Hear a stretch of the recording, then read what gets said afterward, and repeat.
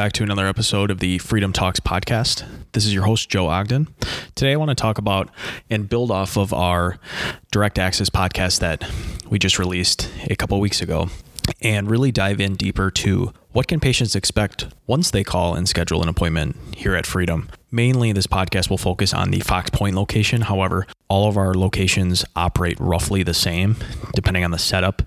Every clinic is different, but the operation is relatively the same. And most of our therapists also operate under the same umbrella and just how we like to treat and just kind of the order of operations on how things go. So once a patient calls and schedules an appointment, whether it's online or over the phone, the typical paperwork will be sent out for insurance purposes, to get the insurance card, to verify any benefits. Our front desk staff will potentially ask for any referral information if that's needed. Steph and Lisa here in Fox Point, I can speak for them, as well as our Brookfield staff and McGuanago staff, is they're really on top of it to communicate with patients and to make sure that everything is set up right away. From there will also be a questionnaire that'll be sent out online that is an information description, demographic of the patient, and also a description of the injury. For us as therapists, when patients fill out their paperwork online, this is super helpful because sometimes that paperwork is released a few days in advance once the patient fills it out. And as therapists, we know that we have evals coming up for the week. So what therapists do is we can look at what's going on and what the patient is coming in for.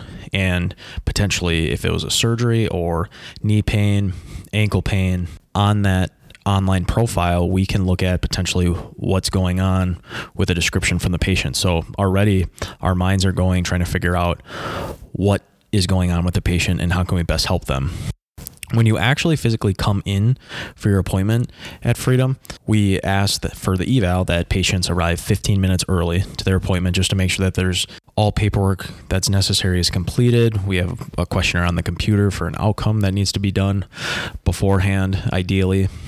And coming in early just allows for the appointment time to be mainly used for as much of the evaluation as possible. The earlier the patient gets here, the better. Sometimes time is very limited, but when paperwork time leads into treatment time, it just makes the session a little more limited, and it's harder for us as therapists to make sure we get everything in that's needed in a 45-minute time slot. Speaking of 45-minute time slot at Freedom, our appointment times are 45 minutes. Sometimes they bleed into 50, 55 minutes, sometimes an hour, depending on what's going on and our time management, because sometimes we like to get in as much as we possibly can with the patient, especially on the first day. And on this first visit, the 45-minute session is only one-on-one. You will only be with the therapist that you're assigned and working with during your appointment time. Now, sometimes to schedule and to make sure that patients can get in, we like to piggyback with another therapist, just because that opens up more options as far as appointment times based on the therapist schedule as well as the patient schedule.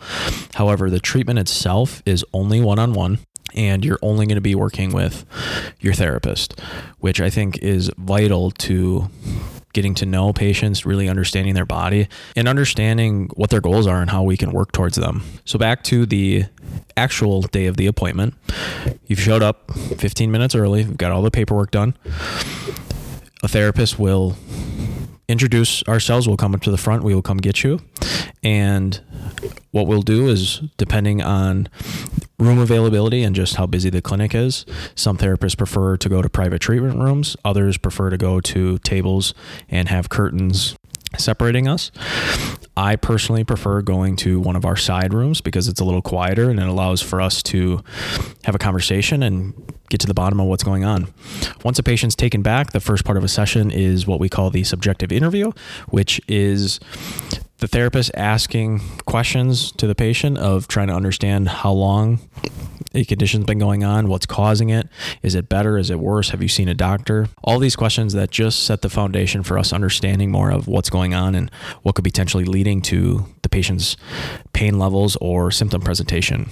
From here, we'll also check whether there's any doctor referral. We'll check if the patient has seen a doctor or any upcoming appointments for what's going on or any other issues going on, as well as a medical history, any medications, basically any pertinent information that will help us as therapists treat the patient better is really important to go through at this first interview section. From here, what we'll go lead into is what we call our objective measurements, which are range of motion, strength, special testing, gait observations, running assessment, any movement that can lead and give us more clues as to what is going on and how can we treat the patient better. Sometimes this objective portion bleeds over into treatment as well, because if we find a limitation, hypothetically with knee range of motion, if we don't have extension, which is getting the leg fully straight, sometimes we will lead into treatment right then and there. Let's take care of the issue right here. Other times, objective measures lead us to looking at a different body part and then continually moving to a different body part to find the cause of the problem. Sometimes this objective portion and this special testing at the first day, it can take the whole time. It can also, we can find things right away and get into treatment right away. From here, during this session, we will also go through the results of the findings of the session. For example, if I'm doing a knee evaluation for a patient, I go through exactly what I'm seeing, whether it's good or bad, whether it's helping our diagnosis process. I say everything right to the patient right away. I tell patients all the time, it's you and I working together to figure out the solution to what's going on. All the feedback that I get from patients is good for me. Any information that I can get out of the patient is perfect. Whether it's good, bad, indifferent, all that helps lead to a better outcome, in my opinion. What we'll also go through at this initial evaluation is what a patient can start doing right now at home to improve their condition. Oftentimes patients come in and they had a knee injury and they were nervous about whether doing activity or not doing activity because they didn't want to make the condition worse. So here I go through a home exercise program to complement what we're doing in the clinic. Very rarely do I go through a home exercise program and then at future sessions, we just keep doing that program.